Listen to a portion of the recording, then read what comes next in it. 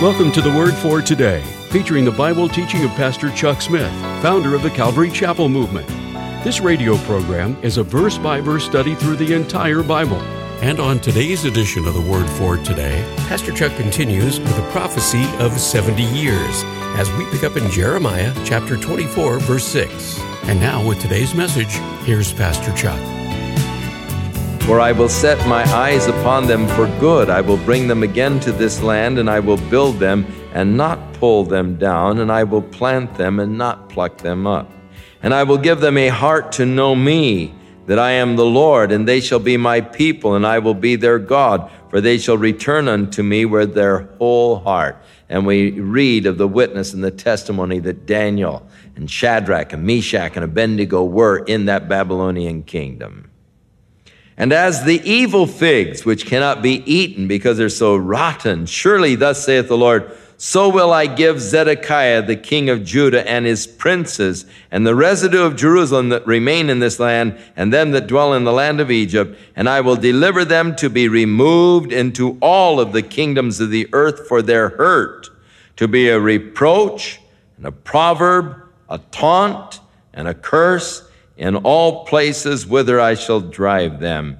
And I will send the sword, the famine, the pestilence among them until they are consumed from off the land that I gave unto them and to their fathers. So the two groups, those that went in the first captivity, Daniel and others who were the good fig, Zedekiah, the rotten mess that he made of things, and those that were with him that were to be destroyed.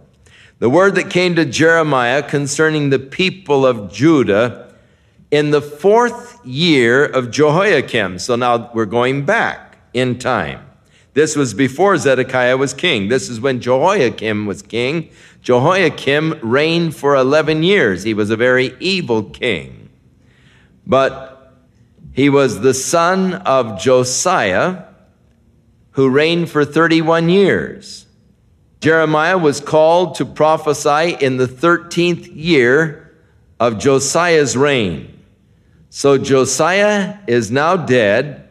He's been dead for 4 years. So it happened in the 4th year of Jehoiakim, the son of Josiah, the king of Judah. That was the 1st year of Nebuchadnezzar, the king of Babylon. So he's giving you the time of this prophecy, the which Jeremiah the prophet spake unto all of the people of Judah and to the inhabitants of Jerusalem. So this is just a separate prophecy of Jeremiah, and it's isolated from the others. It sits here by itself, which Jeremiah the prophet spake to all the people of Judah, to the inhabitants of Jerusalem, saying, from the 13th year of Josiah, the son of Ammon, the king of Judah, even unto this day, that is the 23rd year. So God called Jeremiah to prophesy in the 13th year that Josiah was reigning. Jeremiah has now been prophesying 23 years. They figure that he was probably 17 years old when God called him to prophesy. And so he's been prophesying now for 23 years. It means that Jeremiah is about 40 years old at the time of this particular prophecy. The word of the Lord hath come unto me, and I have spoken unto you, rising early and speaking, but you have not hearkened. I've been, speaking to you for 23 years, but you haven't listened to me yet. The Lord hath sent unto you all of his servants, the prophets. They are rising early and sending them, but you have not hearkened nor inclined your ear to hear. They said, turn ye again now, every one from his evil way and from the evil of your doings, and dwell in the land that the Lord hath given you and to your fathers forever and ever. Just live right and you can stay here. Serve God and he'll keep you here. Do not go after other gods to serve them and to worship them and to provoke me not to anger with the works of your hands, and I will do you no hurt. But you've not hearkened unto me, saith the Lord, that you might provoke me to anger with the works of your hands to your own hurt. Therefore, thus saith the Lord of hosts, because you have not heard my words, behold, I will send and take all of the families of the north, saith the Lord, and Nebuchadnezzar, the king of Babylon, my servant, and will bring them against this land and against the inhabitants thereof and against all these nations round about you, and I will utterly destroy them and make them an astonishment, a hissing, and perpetual desolations. Moreover, I will take from them the voice of merriment and the voice of gladness, the voice of the bridegroom, the voice of the bride, the sound of the millstones, the light of the candle, and this whole land shall be desolation and an astonishment, and these nations shall serve the king of Babylon 70 years.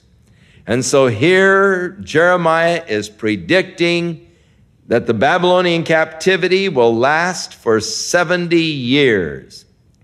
Now you read in the book of Daniel chapter 9 that Daniel said, and after the reading of the prophets, I realized that the 70 years of captivity were about over.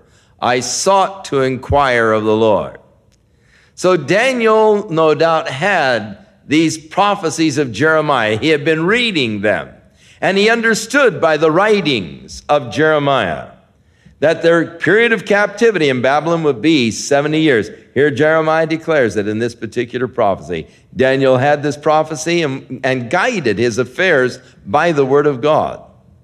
I know that the 70 years are about up, so he sought the Lord to see if God had any special ministry for him in the repatriation. They shall serve the king of Babylon for 70 years. Now the 70 years was because they had been dwelling in the land since the time of Joshua 490 years. And God had told them in the law that every 7th year you're to let the ground rest. The ground is to have a Sabbath. Don't plant anything in the 7th year. Just in the 6th year, gather up, and what you gather in the 6th year will be enough food to get you through the 7th year.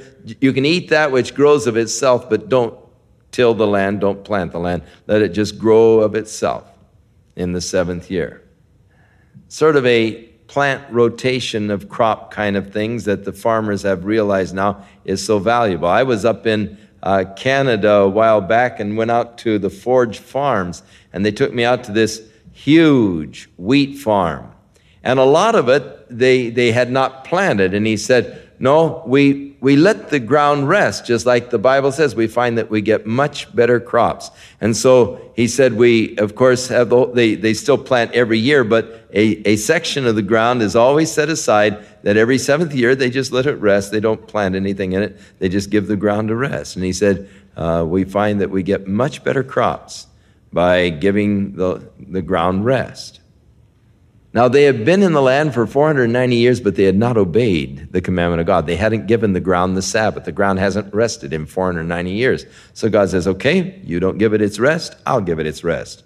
I'll put you out of the land for 70 years, and the ground will just it gets its whole Sabbath. So you divide the 490 by 7, and you find out that it comes to 70 years. That the ground had been robbed for 70 different Sabbaths. The ground had been robbed of its rest. So God says, oh no, I'll get my dues. You know, God will always get his dues. You know, it doesn't pay to try and take away from God. God will get his dues one way or another. And just figure on that. It shall come to pass when 70 years are accomplished that I will punish the king of Babylon and that nation, saith the Lord, for their iniquity, and the land of the Chaldeans, and I will make it a perpetual desolation. And I will bring upon that land all my words which I have pronounced against it, even all that is written in this book, which Jeremiah has prophesied against all the nations. For many nations and great kings shall serve themselves of them also, and I will recompense them according to their deeds and according to the work of their own hands. So Babylon will be punished after the 70 years. God will bring his judgment against Babylon because of their iniquities. God will use Babylon as his instrument to bring judgment against Israel, but later God's judgment will come upon Babylon itself. Now, at this point, we jump on out to the great tribulation of the future. So, Take a leap through the time capsule. For thus saith the Lord God of Israel unto me, take the wine cup of this fury at my hand, and cause all of the nations to whom I send thee to drink it. Now there's a cup of the wrath of God's wine in his hand. If you'll turn to Revelation chapter 14, you will find corresponding verses beginning with verse 9. And the third angel followed them, saying with a loud voice, if any man worship the beast and his image and receive his mark in his forehead or in his hand, the same shall drink of the wine of the wrath of God, which is poured out without mixture into the cup of his indignation. And he shall be tormented with fire and brimstone in the presence of the holy angels and in the presence of the Lamb. Verse 19, and the angel thrust his sickle into the earth and gathered this is in Revelation still 14:19. He thrust his sickle into the earth and gathered the vine of the earth and cast it into the great winepress of the wrath of God. And the winepress was trodden without the city, and the blood came out of the winepress, even to the horses' bridles by the space of 1,600 furlongs. And so the cup of indignation, here God introduces it to Jeremiah. They shall drink and be moved and be mad because of the sword that I will send among them. Then I took the cup at the Lord's hand and made all the nations to drink unto whom the Lord had sent me, to wit, Jerusalem, the city of Judah, the kings thereof, the princes, to make them a desolation, an astonishment, a hissing, a curse, as it is to this day. Pharaoh, king of Egypt, his servants, princes, all of his people, all the mingled people, the kings of the land of Uz, kings of the land of the Philistines, the Ashkelon, and Ekron, and the remnant of Ashdod, the land of Edom and Moab, and the children of Ammon, all the kings of Tyrus and Sidon, and the kings of the isles which beyond the sea, Dedan, Teman, and Buz, and all of the utmost corners, all the kings of Arabia, all the kings of the mingled people that dwell in the desert, the kings of Zimri, the kings of Elam, and all the kings of the Medes, and all of the kings of the north, far and near, one with another, and all of the kingdoms of the world, which are upon the face of the earth. And the king of Babylon, Shishak is another name for Babylon, shall drink after them. Therefore thou shalt say unto them, thus saith the Lord of hosts, the God of Israel, drink and be drunken and vomit and fall and rise no more because of the sword which I will send among you. And it shall be, if they refuse to take the cup at thy hand to drink, then thou shalt say unto them, thus saith the Lord of hosts, you will certainly drink. For lo, I begin to bring evil upon the city which is called by my name. And should ye be utterly unpunished? Ye shall not be unpunished, for I will call for a sword upon all the inhabitants of the earth, saith the Lord of hosts. The great tribulation period. Now, do you think that God would punish Jerusalem for their iniquity and allow us to go unpunished? Surely our iniquity is no greater than that of Israel. A nation that has forsaken God, a nation that is living after pleasure, a nation that has forsaken righteousness, a nation that has ordered prayer out of its school, a nation that has lived by godless humanism and is controlled by godless humanism in our courts, in our educational systems. You think we can go unpunished? Oh no, God says, take it, you're going to drink of it too. All of the earth. God's great judgment is coming upon all of the earth. You will certainly drink, for I will call for a sword upon all the inhabitants of the earth, saith the Lord of hosts. Therefore prophesy against them these words, and say unto them, the Lord shall roar from on high, and utter his voice from his holy habitation. He shall mightily roar upon his habitation. He shall give a shout as they that tread the grapes against all of the inhabitants of the earth. A noise shall come even to the ends of the earth, for the Lord hath a controversy with the nations. He will plead with all flesh, and he will give them that are wicked to the sword, saith the Lord. Notice that? He will give those that are wicked to the sword, saith the Lord. But what about those who are righteous by their faith in Jesus Christ? You remember when God was ready to judge Sodom and Gomorrah, and the angel of the Lord was on his way, and Abraham invited him to come in, prepared a meal. They said, shall we reveal unto Abraham what we're doing? They said, we're heading down to Sodom. That place is so horrible, so rotten, that we're going to destroy it. God is bringing his judgment against them. Abraham said, wait a minute. Isn't God fair? Isn't the Lord of the earth just? What if there are righteous people living in Sodom? Would it be fair to destroy the righteous people with the wicked? Maybe there's 50 righteous people. The Lord said, if there is 50 righteous people, we'll spare the city. Oh? Well, what if there was just 10 less than 50? What if there were only 40?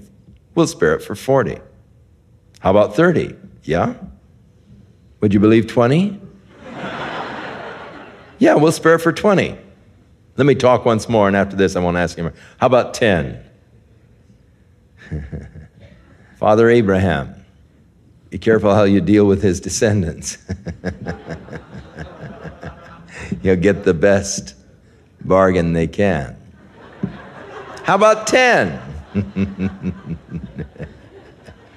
I love them. They're God's people. They really are, and I love them. And I bless them in the name of the Lord. The Lord said, I'll spare it for 10. You mean the whole wickedness of Sodom will be allowed to go on if there are 10 righteous people? That's right. For the sake of the 10, God will not bring his judgment. You're the salt of the earth. You are the preserving influence. People may scorn you, they may deride you, they may say cruel and cutting things, but they better be thankful you're around. For if you weren't around, this place wouldn't be. God's judgment would have already fallen. But for the righteous' sake, God withholds. The angel came to Sodom. He could not find 10 righteous. He found one righteous man. And the angel said, get out of here. We're going to destroy this place. Don't look back. And the angel led Lot and his wife and his 2 daughters. But his wife, turning back, turned to a pillar of salt.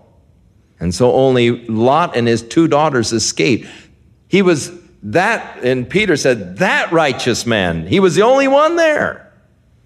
But notice, God did not bring judgment upon Lot, but delivered him before the judgment came.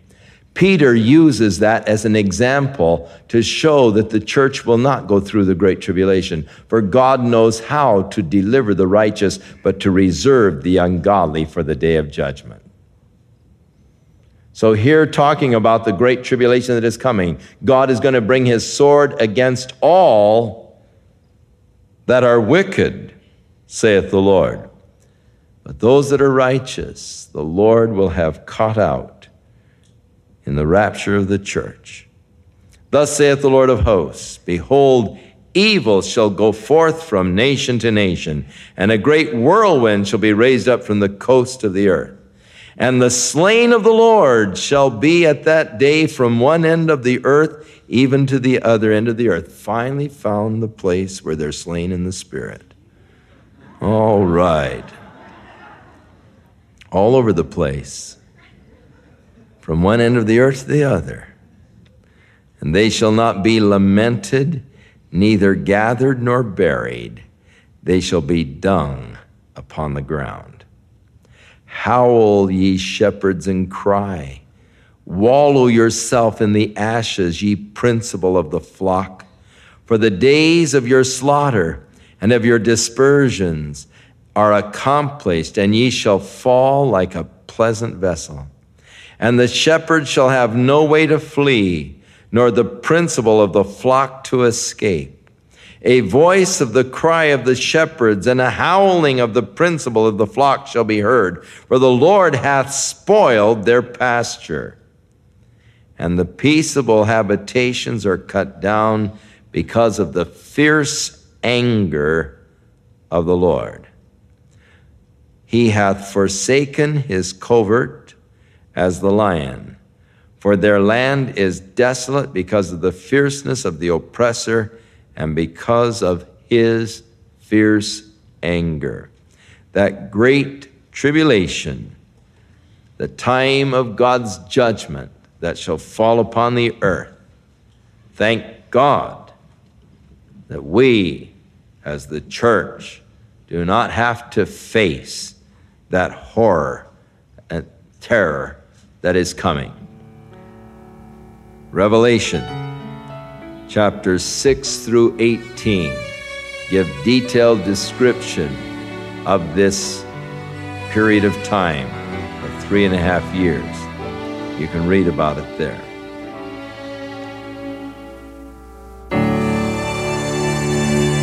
We'll continue with more of our verse-by-verse Bible study in the book of Jeremiah in our next broadcast, as Pastor Chuck continues to teach through the Bible, and we do hope you'll make plans to join us. But right now, if you'd like to order a copy of today's message, simply order Jeremiah 24 through 25 when visiting thewordfortoday.org. And while you're there, be sure to browse the many additional biblical resources by Pastor Chuck. You can also subscribe to the Word for Today podcast or sign up for our email subscription. Once again, that's thewordfortoday.org.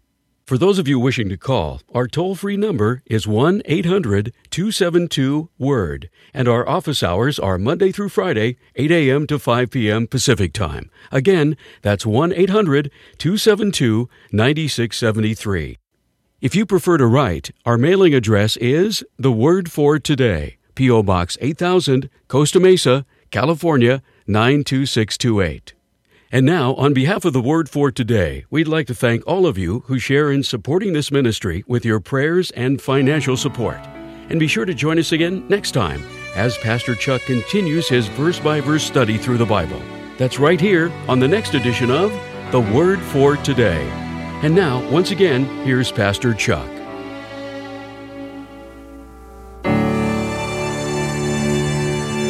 May the Lord bless you, continue to bless you. May you experience God's power working in your life in a very special way. May you be enriched in all things in Christ Jesus. May you experience a time of growth this week as the Lord draws you into closer fellowship with Himself. In Jesus' name.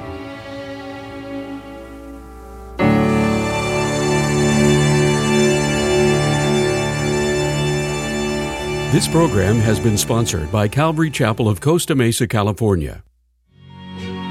Undoubtedly, one of the most glaring signs that our society is in trouble is the breakdown of the family unit. Marriages just aren't making it today, and kids are suffering as they watch the breakup of their homes. Those marriages still holding together are often plagued by conflict and turmoil, making the home a battleground instead of a refuge. That's why the Word for Today would like to present Pastor Chuck Smith's Marriage and Family MP3, where Pastor Chuck discusses basic biblical principles to keep a family's love alive. Each member of the family has a different set of needs and responsibilities. And when you know and apply God's principles, everyone in the family can experience real peace, real joy, and an agape love. To order your copy of the Marriage and Family MP3 by Chuck Smith, call The Word for Today at 800-272-WORD or visit us online at thewordfortoday.org.